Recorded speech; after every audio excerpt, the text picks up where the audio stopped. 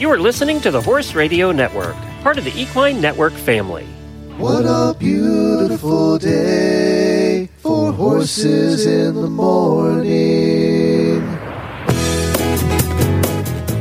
You are listening to the number one horse podcast in the world. Here's your entertaining look at the horse world and the people in it.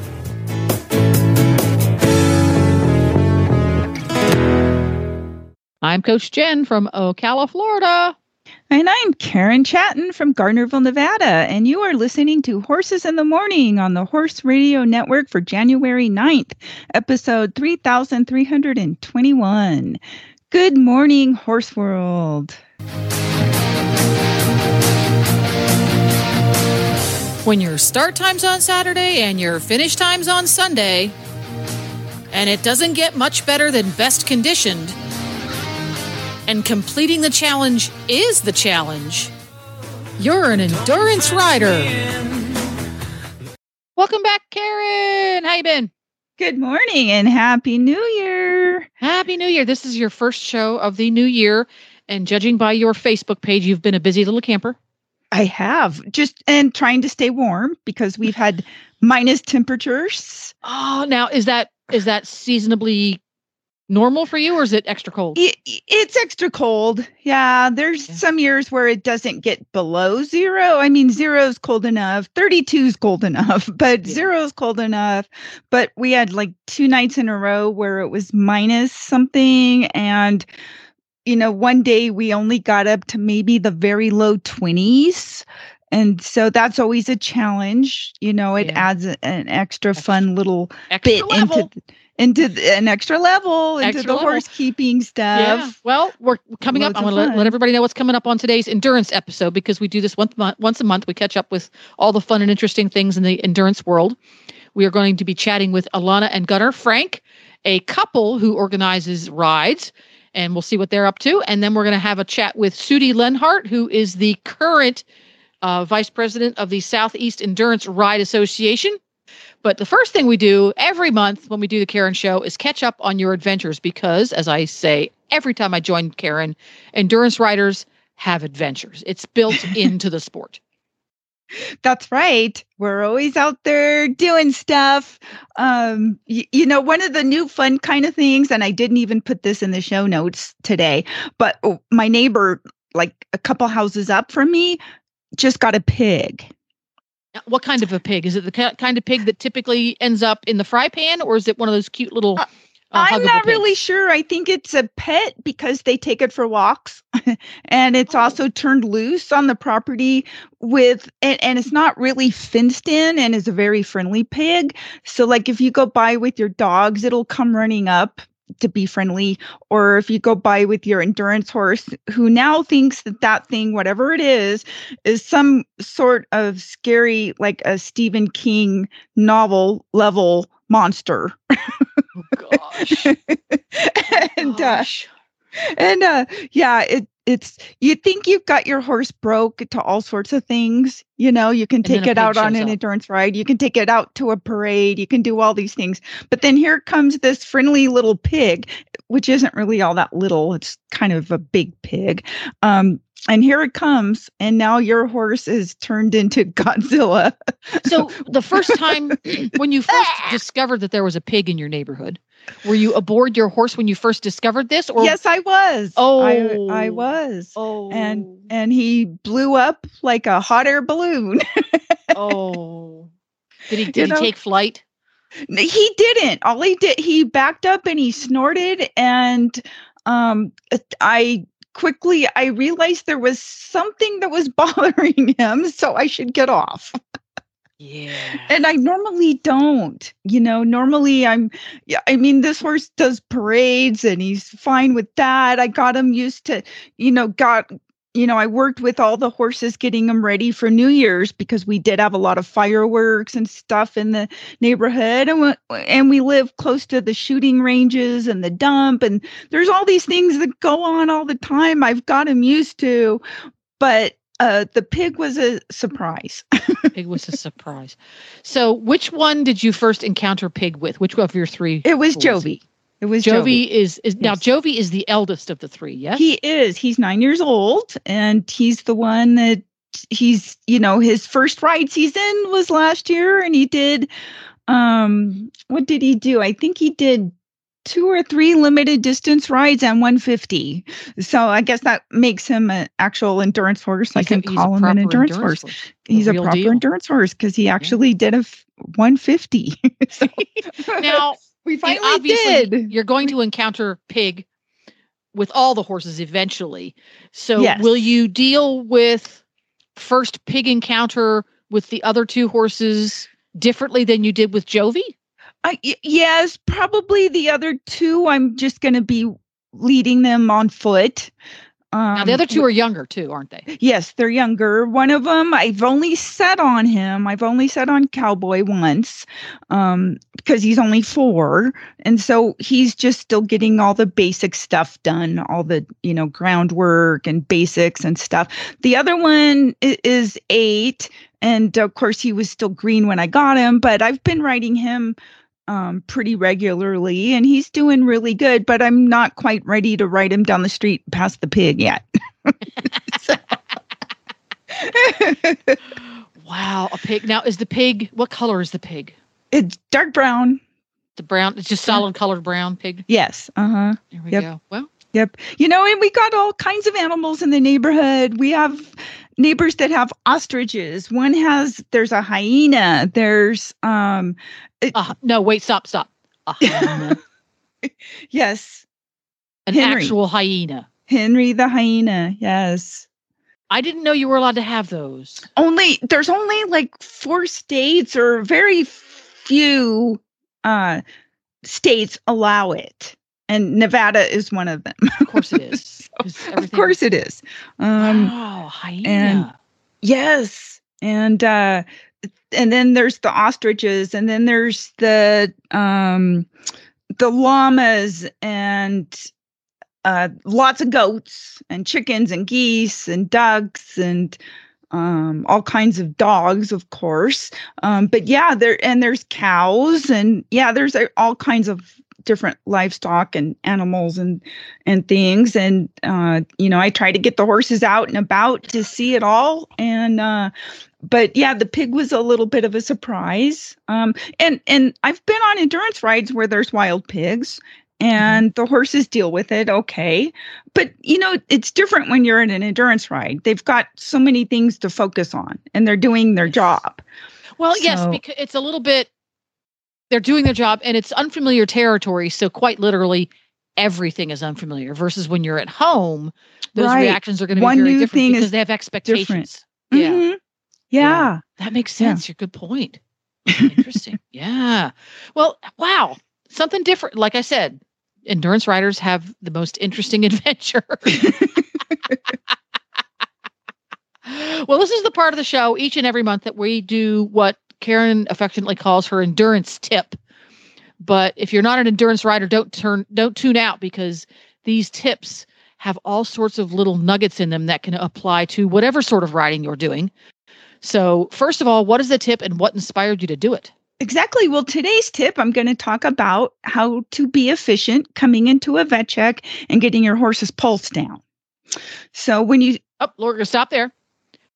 Why, for people who aren't endurance riders, why is it important that you get your horse's pulse down? Okay. So when you come into a vet check, you have different rides have different required rest times for your horse, depending on the distance and the terrain and stuff. Usually you have 45 minutes to an hour hold.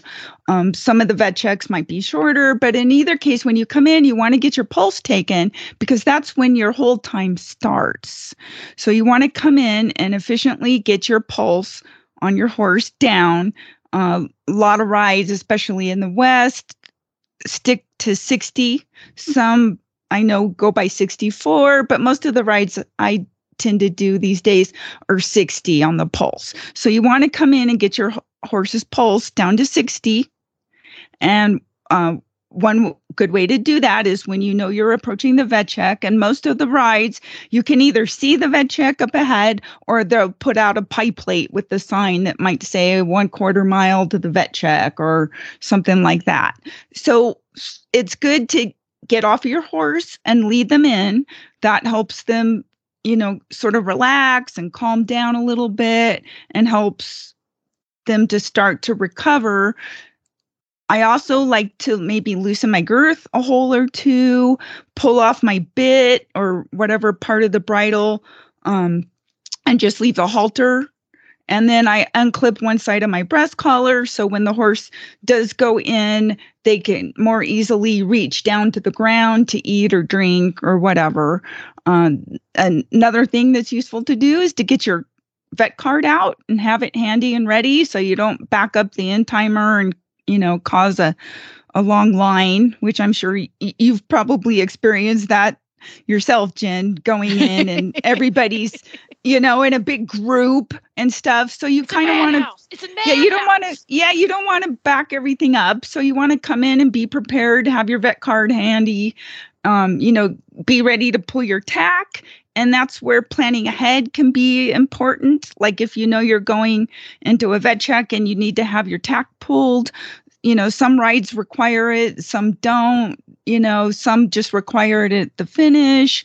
But a lot of rides, if the weather's good, they do make you pull your tack off for your longer hold during the middle of the ride. So you want to plan ahead and be prepared and know where you're going to pull your tack off and put it, and just, kind of be prepared that way. If it's going to be hot and your horse needs to get some water put on them to cool them down, you want to carry a sponge or a scoop or both with you so that you have it handy and you're ready to put some water on your horse. One of the things to be aware of, and this is where, training and practice comes into play, is some horses, you want to bring them in and they're going to be thirsty. And so you put them in front of the water and they drink. But if you start sponging them and doing a bunch of stuff, you're going to disturb them. And some horses, that's okay. They're fine with it. You can go ahead and sponge them while they're drinking, and others might not be okay with it. And so you need, and that's a really good point, because right, you should practice that when you're at home. And this is one of those nuggets that I mentioned earlier that applies to regard whether or not you're an endurance rider. Is if you have a long day ahead, you're going to be doing lots of classes all day long at your horse show. You're going on a trail ride. You're going to be out for 3, 4, 5 hours, whatever. But you've got a long day. So you're going to be taking breaks periodically between classes or between riders that's going to ride the same horse in different classes. Make sure you've tested those things at home so that you know whether or not old Bucky here needs to be left alone for 10 minutes or whatever period of time you need, so he can drink quietly without anybody fussing at him. Or if he's the sort of horse that's like, whatever, I'm having some water. Practice those things at home a little bit so that you can make sure your horse is hydrating properly. Big one. And if you have a really long day, he's also willing to eat a little bit. Right. And another important thing, this is also goes towards practicing at home, is do not let your horse rub or push any of the timers, the pulse checkers, the vets, or yourself around.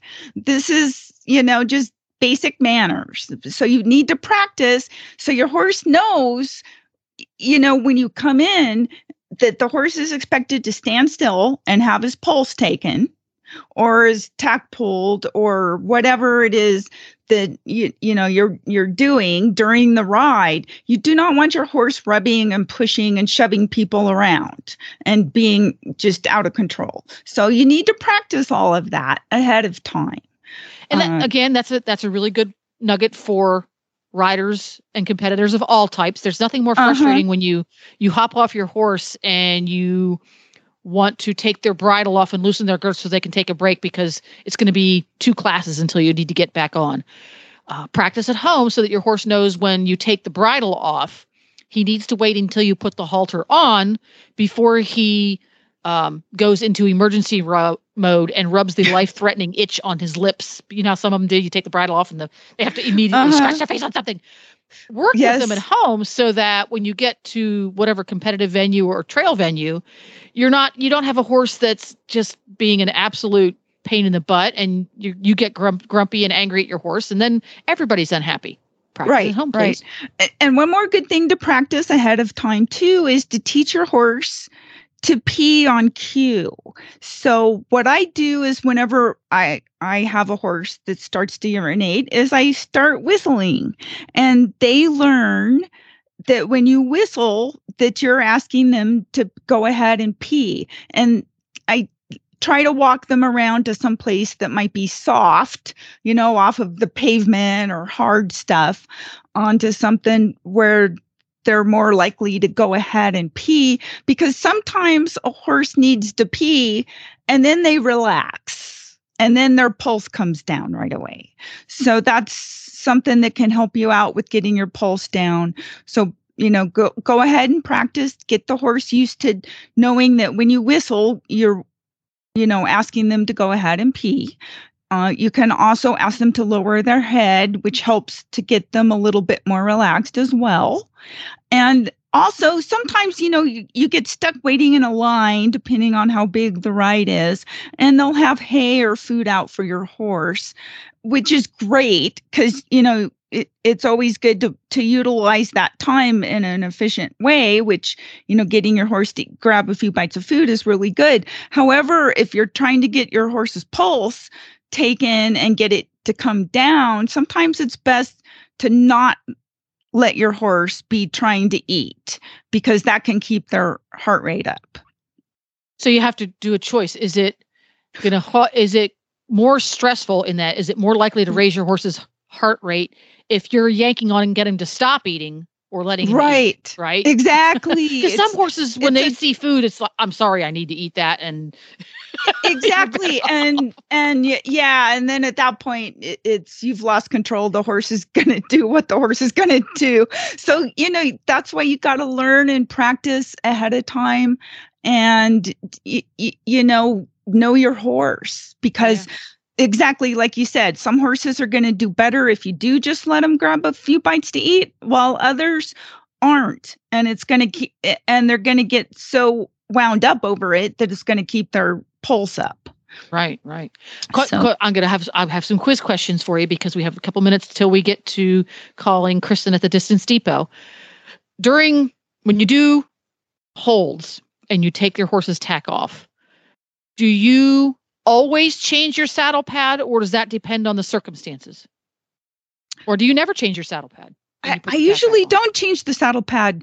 I have some wool pads that I really like.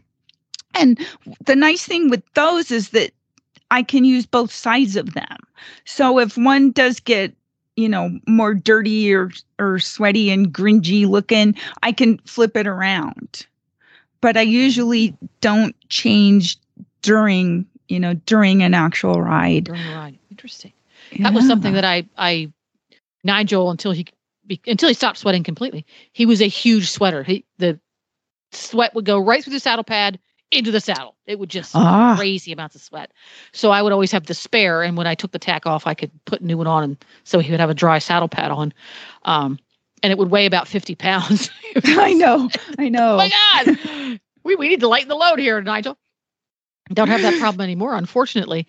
So is there anything else when you come to a hold that you find useful for you as the rider to make the most of the opportunity to take a physical and mental break? Are there anything that you do as a rider? Not really. It's like I always try to take care of the horse first. But then on the other hand, if you don't take care of yourself, you're not taking care of your horse. So you need to keep yourself taken care of, hydrated. You've got to keep yourself drinking and focused and paying attention.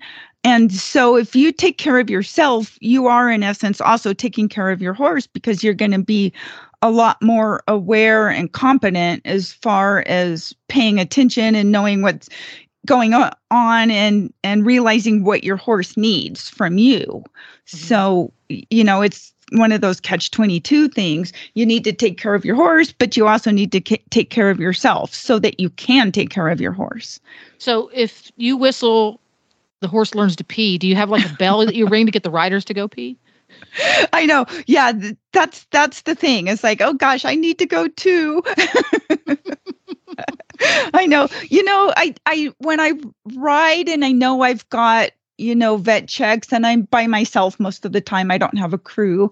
I'll pack a gallon baggie with a couple cups of horse feed in it. So if I am stuck waiting in line and there's no food available, a lot of rides provide it, but some don't. I'll just pull out that baggie of feed and I can hand feed my horse a cup or two of food while we're waiting. Yeah. And so also what they provide might not be familiar to your horse. Right. Yeah. Right. But they always seem to like whatever the other horse has. Well, then that's if he's going to eat it, I'm going to eat it. Exactly. Oh shoot, my horses all end up eating sagebrush. They're not picky. Oh wow, that's great. Yeah. Oh, not one of Nigel's favorites is this time of year as we record it. We're in January. Anytime we're out hacking about in the woods, he has to eat all the little tips off the oak trees. Really? Are we a deer now? Really? Yep. Yeah. There's grass in your field. You have hay 24/7 and you want to eat the trees.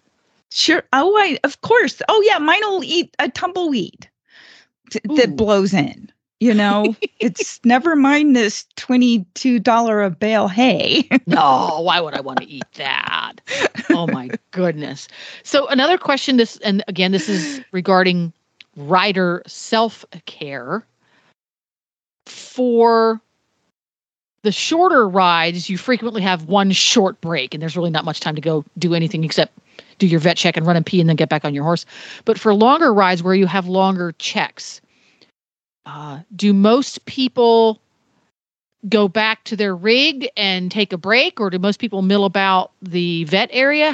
What's the way that most people take care of that? Right. And that's why it's important to go to the ride meeting the evening before, or at least talk to somebody that did go, so you can get the rundown on how that ride runs their vet checks. Are the vet checks in camp or out of camp? Do they want you to pull your tack? Are you parked close enough so you can go back to your rig? The 50 that I did in October, I was parked literally on the back 40 because it was a huge ride, and it would have taken me about probably 7 or 8 minutes each way to go to my rig and back.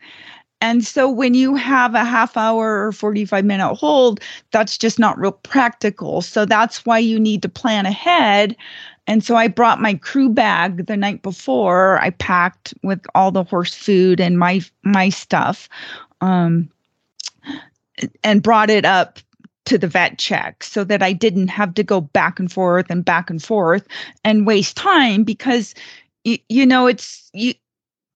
always want to be as efficient as you can. And if your horse can spend that amount of time eating rather than walking back and forth, you're better off, planning ahead and bringing your crew bag up, or setting up a crew area and spot to, just park yourself at. And for, again, another great nugget for everyone, both in and out side of the endurance discipline, is if you're not familiar with the venue you're going to, or you're not familiar with how that particular show is going to run things, pack accordingly so that you can adapt. When you get there, normally you work out of your horse trailer, but you get there and discover working out of your horse trailer is really not going to be viable at this show, so that you have supplies with you that you can have, basically a crew bag that you can take up to the arena or competition area,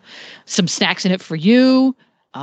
Again, you practice at home. Your horse is familiar with the snacks that you can take along. Does your horse eat a packed lunch? Well, practice at home and make sure he can eat a packed lunch.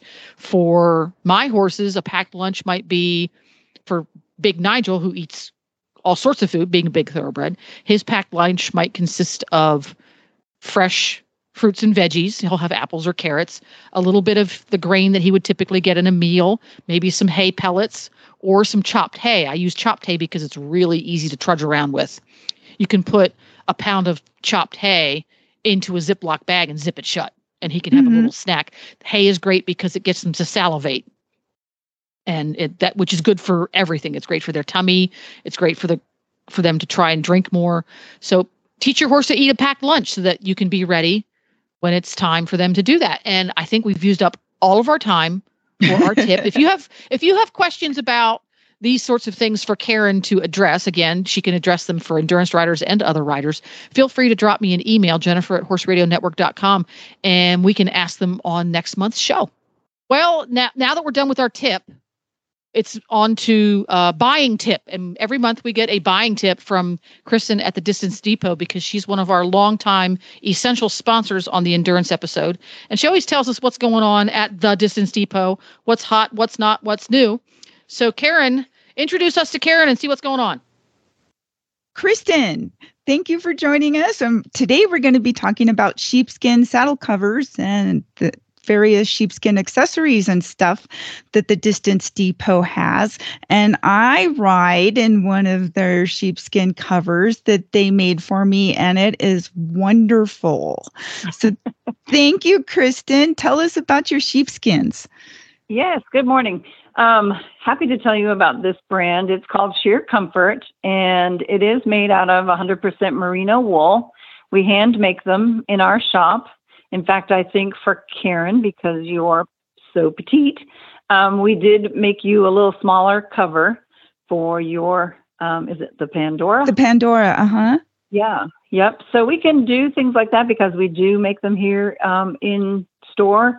Typically, there's not, a big fee or a cut fee, depending upon your requirements. If it gets real complicated, then there would be a custom cut fee. But for the most part, we try to accommodate, and of course, the ever-changing amount of saddles that are on the market. We've added new models of these sheepskin covers just because there are so many saddles out there. So we have, a cover just for the Bob Marshall treeless. We have a full Western cover, full English covers in various styles. For example, all-purpose, dressage. We have a very big endurance multi, so fits a multitude, if you will, of endurance covers that, all of those covers come all the way down the saddle and cover pinchy stirrup leathers and rubbing stirrup fenders, etc. All made, like I said, out of this merino wool. There is a soft cotton-like backing on the back of our product that covers the leather hide of the sheepskin. The sheepskin is under there. Some people panic and say, hey, this isn't real. It is. It's just to provide an additional barrier between the leather hide and your tack. So it's all leather underneath there and super comfy. These things are warm in the winter, cool in the summer. When we first started making them, my mother is my tester. And she got in her saddle and she called me back after her ride and she said, Kristen, don't ride in your saddle without one of these things. And she's right. I mean, they're fabulous. And what colors do you have? Oh, we have natural, which is a creamy tan color. Then we have a dark brown, black, and we also offer navy blue. We try to keep up with the demand. Navy blue we don't keep in stock as readily, but they're typically made within a day or two and can get shipped right out. So the black, brown, and natural are generally in stock.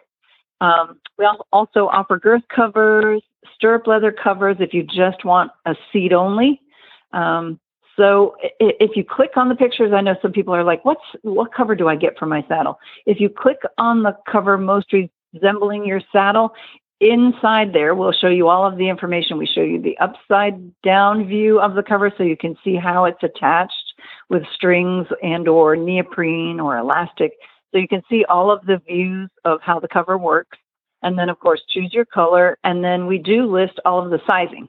So, seat front to back, seat width, flap to flap. So bottom of the flap over the saddle to the bottom of the flap. So we give you all of those dimensions so that you can compare it to your saddle and see what would work best.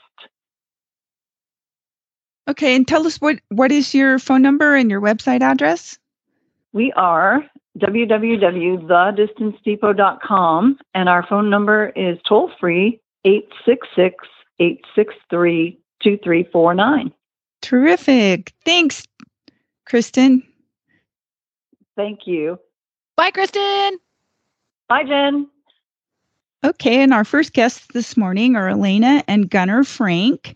In 2023, they won the Bob and Julie Sir Husband and Wife Award, completing 2,170 miles. And so they rode together for quite a lot of miles. And so we're going to talk to them about that and also about their popular Al Hoot rides that are in Oklahoma, which is the central region of AERC. So welcome and good morning, Elena and Gunnar.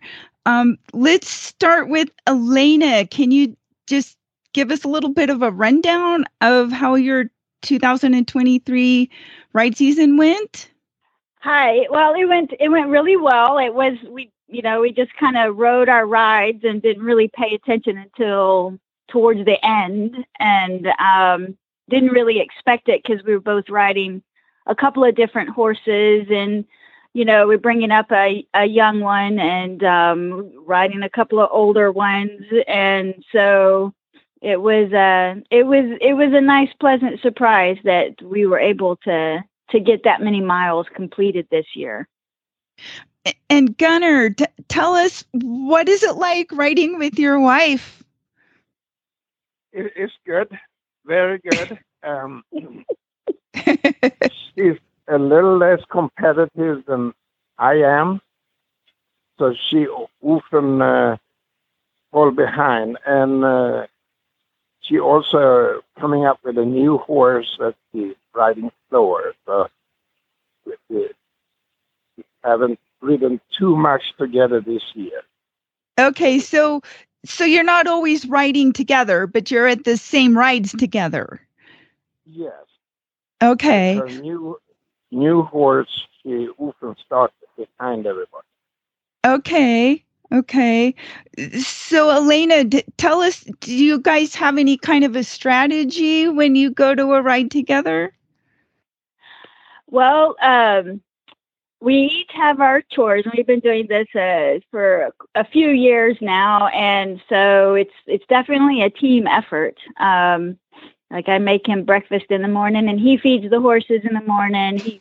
He brushes my horse while I'm making our electrolytes for ourselves. I make the electrolytes for the horses, and he feeds. And we just each have our tasks. So it makes it nice that it's not just one person having to do all the work. So we're really lucky. And the other thing is that we each we ride our ride. Our horses. Sometimes we get to ride together, which is awesome, and then sometimes it's just, his horse is doing one thing and mine's doing another. So we just do our own thing. So. Okay. Well, Gunnar, tell us, what was one of your favorite rides for the year? Spanish Peaks was really good. Really well organized, lots of different trails, and a 6-day ride. And that one's in Colorado? Yes. Very beautiful there. Mm-hmm. And most of the rides we go to is very nice. But the Spanish Peak, I think, is top because we ride that. And so how far do you two usually travel to go to rides? We've been going to Bighorn in Wyoming. That's about 1,200 miles, one of the furthest we go to. Colorado is about 600 miles. And we normally go most rides closely, but that's about the longest, 1,200 miles. Okay, Elena, tell us, how did you meet your husband, and how did you both get going in endurance? That's a good story. I met him. We used to live in Texas, in Houston area, and I had a sailboat. I needed an engine put on it, and somebody said, "This is the guy to do it."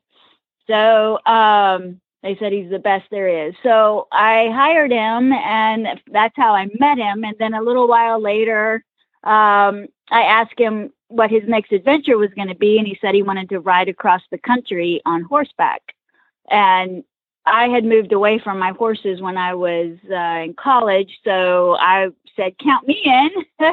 And then one thing led to another. We figured we needed to learn how to ride horses long distance, so we got involved with endurance, and then we got addicted, and we've been in endurance ever since. So Gunnar is an adventurer. He has done the Northwest Passage in a canoe. He built a sailboat and sailed, from Sweden across the Atlantic, went around Cape Horn a couple of times. So, since he's such a big adventurer, I figured I'd better grab a hold when I could. Good choice. How long ago was that? 07, I think, somewhere back there. Wow. Yeah. Wow. That's exciting. So tell us about your owl hoot rides that are in Oklahoma. Okay. We have, so Gunnar likes Westerns. And so do you know what the Owl Hoot Trail is? I don't. It's an old Western slang for outlaws on the run. Okay. So, so when we moved to Oklahoma, my family has a ranch that's been in the family for a couple of generations. And so we moved up here and we got enough land to put trails on. So Gunnar designed some awesome trails. And he since he likes Westerns and outlaws, then we named it the Owl Hoot Trail. Okay. So we do a couple of rides a year. We have in the fall, we always have our Owl Hoot Spook, which is a ride around the Halloween time, and it's a 2-day ride. And then we'll do either something early in the winter or we have our summer ride, which is a night ride. So that's neat. Yeah, people really enjoy the night ride. It's a lot of work, but people really enjoy it. So we try to make sure people are happy. Mm-hmm. Yeah. So what's the terrain like? It's northeast Oklahoma, so it's rolling hills. We call it green country here. So it's just ranch land, open. You got some open fields, and then you got some woods and some trees. We aren't that rocky. If you've got a really good barefoot horse, you could do the ride barefoot. So it's a fun ride, and it's nothing that you're gonna be terrified on. So It's kind of fun. No cliffs. No cliffs. Yes, definitely not a bighorn or a Spanish Peaks kind of technical. Okay. Gunnar, do you have any goals for the 2024 ride season? Yes, we would like to do the same as we did this past year. We was very lucky with the results. We won the husband and wife, and we also had my horse. It is 80th best condition, which is probably one of the records beaten. Total, I have 120 best condition. Oh, good job. Congratulations. Thank you.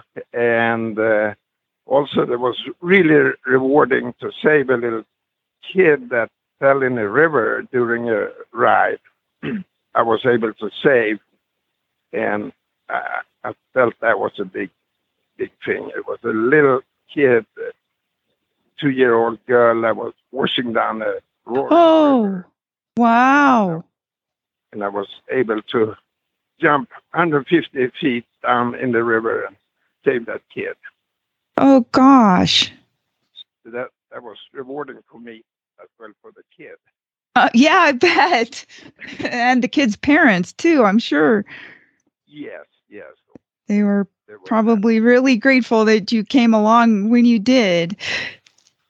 That was during a race or just after I finished the race, yes.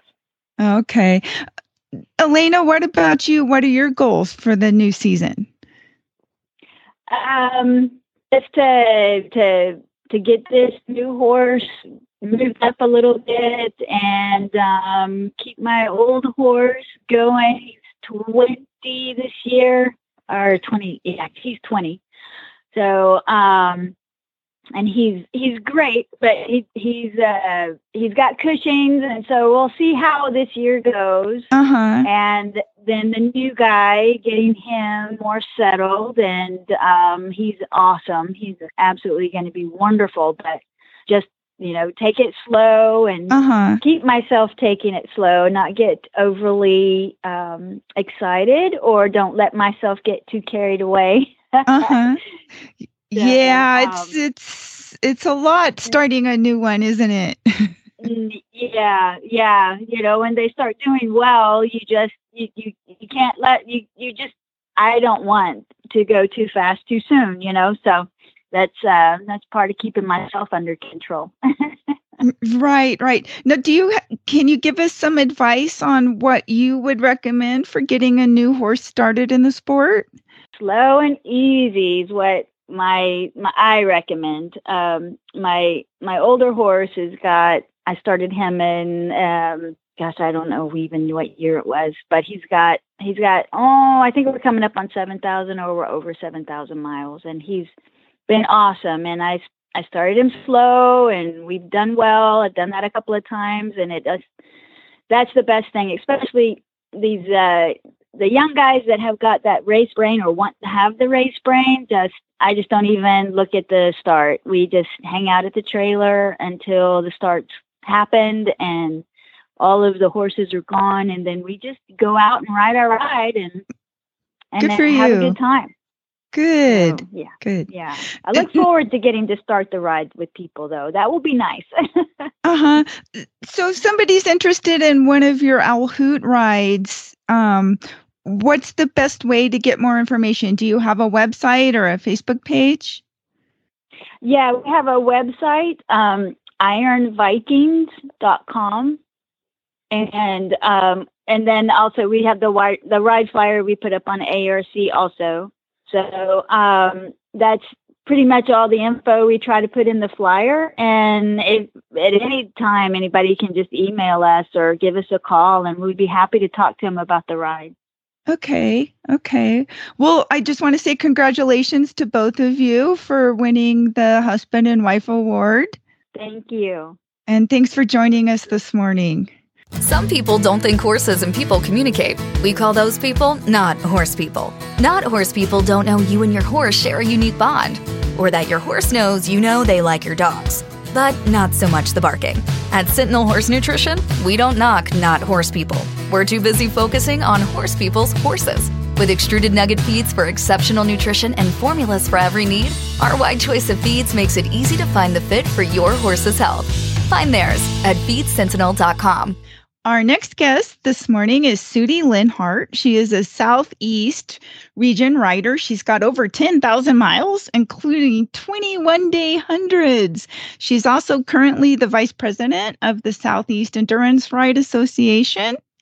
So thank you for joining us this morning, Sudie. How are you? I'm wonderful. Glad to be here. Well, so let's talk a little bit about the Southeast. And so tell us a little bit about your region, and I'm sure you know all of the goings on with the rides and the new ride season. And so what's going on in the Southeast?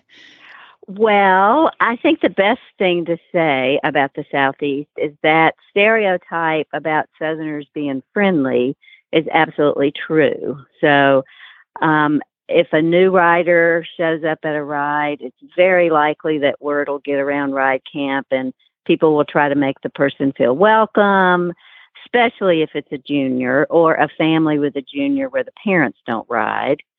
So I think friendly is certainly there. I think the South has every kind of ride available. If you like mountain rides, we have mountain rides. If you like technical rides, we have that. If you like flat rides, we have that, especially in Florida and on the low country rides over in South Carolina. So I think there's a lot of variety. It's a strong contingency of riders, and there is every kind of rider. If you like limited distance, there are lots of people that ride that distance. If you like longer distance, there's those folks. So I think it's just a very welcoming region with lots of variety. And are you currently the largest region in the AARC right now? Well, I think we duke it out. With the West. We duke it out. Sometimes we're ahead and sometimes they're ahead, but we're glad to be in that cadre. Right, for sure. right. Yeah, you've grown quite a bit. I know in the West, we've suffered the loss of a lot of rides, unfortunately. You know, last ride season was brutal. Right. And I think, you know, those ebbs and flows happen. Certainly we've had rides come and go, but, you know, we do have the benefit of being more temperate climate-wise. I mean, we can't ride in the summer. We don't tend to have rides in the summer because it's brutally hot and humid. But, you know, the rest of the year, the other 9 months, you can ride if you're willing to travel a bit. So, and especially if you're willing to come to Florida. Florida almost has its own season. From January to mid-March, we have a ride every 2 weeks. Actually, December, middle of December to mid-March, we have a every ride 2 weeks. Wow, every how 2 lucky is that? That's awesome. It's pretty lovely. Makes you want to buy another horse. Exactly. Look at Jennifer's in Florida. She needs to get signed up for some of those rides. There we go. Got to get my act together, right? Exactly. So, Sudi, how did you get started in the sport? Well, I came at it kind of in an odd way. Years ago, I used to be a triathlete, so I was familiar with training for long distance and endurance, and I got back into horses in my 50s. And I was boarding at a barn and somebody mentioned endurance. And I said, what's that? And they told me, and I was like, yep, that's it. I want to do that. And so I looked it up and went to a ride knowing absolutely nothing and was hooked from the get-go. And now you've got over 10,000 miles and 20 one-day hundreds. What inspires you to go do the hundreds? Well, you know, I was a new rider. I'd been riding just a couple of years, and I was at a ride, and Stag and Cheryl Newman were there, who are just, you know, icons of the sport. And he took me aside. I didn't even know he knew who I was. And he said, if you think you might want to do 100, you need to go ahead and do it. So your horse learns everything is not a 50, and you learn how to pace. And so I was like, oh my gosh, he thinks I can do that. I should do that. So I have Stag and Cheryl to thank, and lots of mentors. I mean, one of the wonderful things about hundreds is it's a very, very supportive group. Everyone wants everyone to succeed. So lots of good people out there to learn from. And what is your favorite 100? Wow. You know, I think you can't beat the Biltmore, because where else in our country can you ride 100 miles in the middle of a city? And the only reason you see the same trail twice is because you're in the dark. I mean, it's magical. It's magical. So definitely the Biltmore is right up there. Okay. And how long did it take you to do all of those 20 one-day hundreds? Well, let's see. I started my first 100 in 2012, and I just got number 20, which was a tricky one to get. It took me 3 tries to get number 20. I just got it last August. So I guess that's 12 years. So most years I would do 1 or 2 hundreds. And I've been lucky that I've had 3 horses that were good 100-milers. So all the responsibility didn't end up on one horse. Mm-hmm, mm-hmm. Now, do you have any advice for an up and coming new rider that wants to do 100? I think just to find some people that you feel like would be good mentors and learn, ask questions. Don't be shy. Ask questions, get lots of information from different riders, because different people approach it differently, and there's lots of different ways for it to work. So I think it's finding somebody that you click with, that you feel like, I want to ride like that person. And just believe in trying, whether you succeed the first time or not. It just give it a try. Okay, that's good advice. And so, do you have any goals for 2024? Well, my goals for 2024 are to enjoy. I have 3 horses that are still competing, and they're all decade horses, and they're all getting older. So they're 18 and 20. And so every time I put a leg over, I'm so grateful. So I'm just enjoying every ride. And while I quietly, and don't tell my husband yet that I'm looking for a young horse. Good for you. Right. And since you are in the Southeast, one question I need to ask is, you have some unique challenges that some of the rest of the country may not have, because you do have, as you mentioned, the heat and the humidity and the bugs. Yes. Are there any tips or tricks that you have for handling those kinds of conditions? I think if you're able to spend some time in the South and train, I think that's wonderful. Your horse will adjust. But if you are not from the South and you're coming to a ride and it's hot and humid, I think it's just adjust your ride plan. Horses that aren't used to humidity can deal with it, but they need to drop back a bit on their pace. And the 10-mile-an-hour trot that maybe you could do in dry conditions is probably not going to work out in your favor if you try that when it's real humid. So I think just to respect it. Horses are amazing in what they can deal with, but I think we have to let them know that, we have some beta here about what the day is going to be like and help them deal with it. Right. So what's some of the craziest conditions that you've done a ride in? Well, let's see. I would say the one that stands out the most in my mind, one year I was at the Leatherwood ride, which is in the mountains of North Carolina. It's absolutely gorgeous. And we had a freak. It was in March, which can be cool, but normally not snowing. But we had a very freak snow event, and I was in the 50, and I had a friend riding with me, and I was sponsoring a junior. And it snowed and sleeted and just rained. It was never dry the whole time. And I would have quit, except the junior was like, we're not quitting. I just love juniors. That's great. Right. Yeah, that one stands out. I hope that one's the pinnacle of that event. So does the Southeast Endurance Ride Association have a website or a Facebook page? It has both. The website is seraonline.org, and there is a Facebook page, and there's lots of ways to chat with people. And there's actually, this coming weekend is the annual convention, which is a great party and a chance to see all your friends when they're cleaned up and not filthy dirty, and they actually look kind of normal. And you won't recognize them without their horses. You won't recognize them. And there's wonderful educational seminars, and it's just a fun time in a gorgeous place. So it's a very active. Where is that?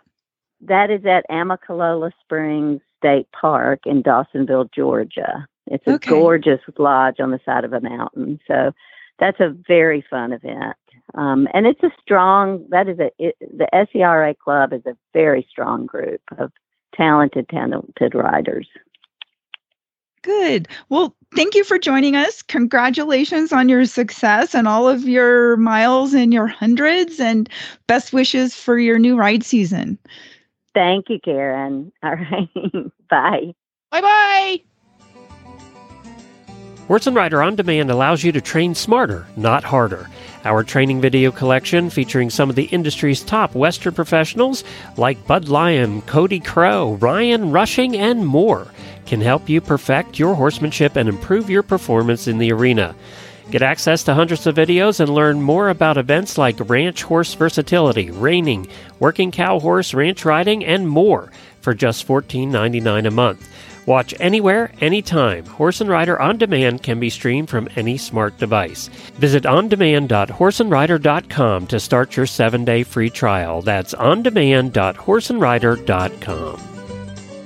And if you want to check into what's going on in endurance rides, you can go where?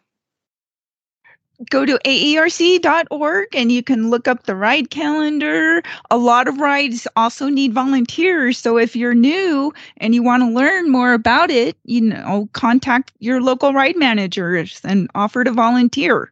Even if you just go and help the riders, hold their horses for them. There's always a desperate need for someone to hold a horse while somebody goes to the potty. There's always that. That's the one volunteer position that is always available. Exactly. And, and being a vet scribe is also, it's just, you're going to learn so much. There you go.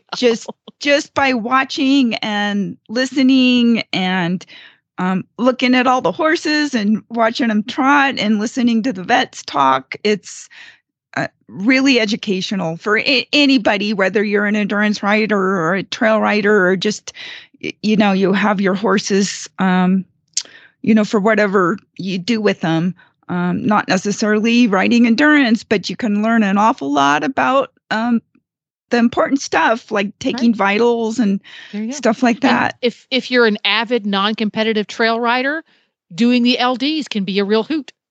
Right. Or the intro rides. Because they're short enough that a horse and human who are sound physically and ride regularly on weekends can be sufficiently fit to do what is referred to in this discipline as a snail ride. Just cruise along at a leisurely pace and not worry about winning. And it's great fun. Yes, and the intro rides don't usually have any kind of time limit, so you can be out there as long as you want to be out there. And look up your local groups and regional organizations, like we mentioned, the SERA group for the Southeast region. In Nevada, we have the NASTAR group, Nevada All-State Trail Riders.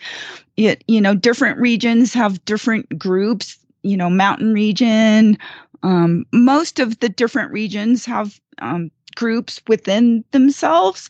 And like with the local Nevada group, for example, I did 3 of their limited distance rides last year, and I earned a vest with my horse's names on it, which is really kind of cool. I know, I got an award. Look at you. And for 3 LD rides. It was great. So, you join these local groups and organizations and you get involved, and they do often their own year-end awards and recognition and stuff like that. And they do like the intro rides, even locally, they have a series where if you do them all, you get an extra special award. And it's a great way to just go and learn and get your horse exposed to being, just at the events. And the more the horse gets to go and see and camp and be involved, the better they're going to be when you do actually get going and like Jennifer, start with the group. There we go. My goal in life is to start with the group. Well, there we go. We'll see you back again here next month. And for now, we're going to sign off, and the Horses in the Morning crew will be back again tomorrow with more horsey fun and hijinks.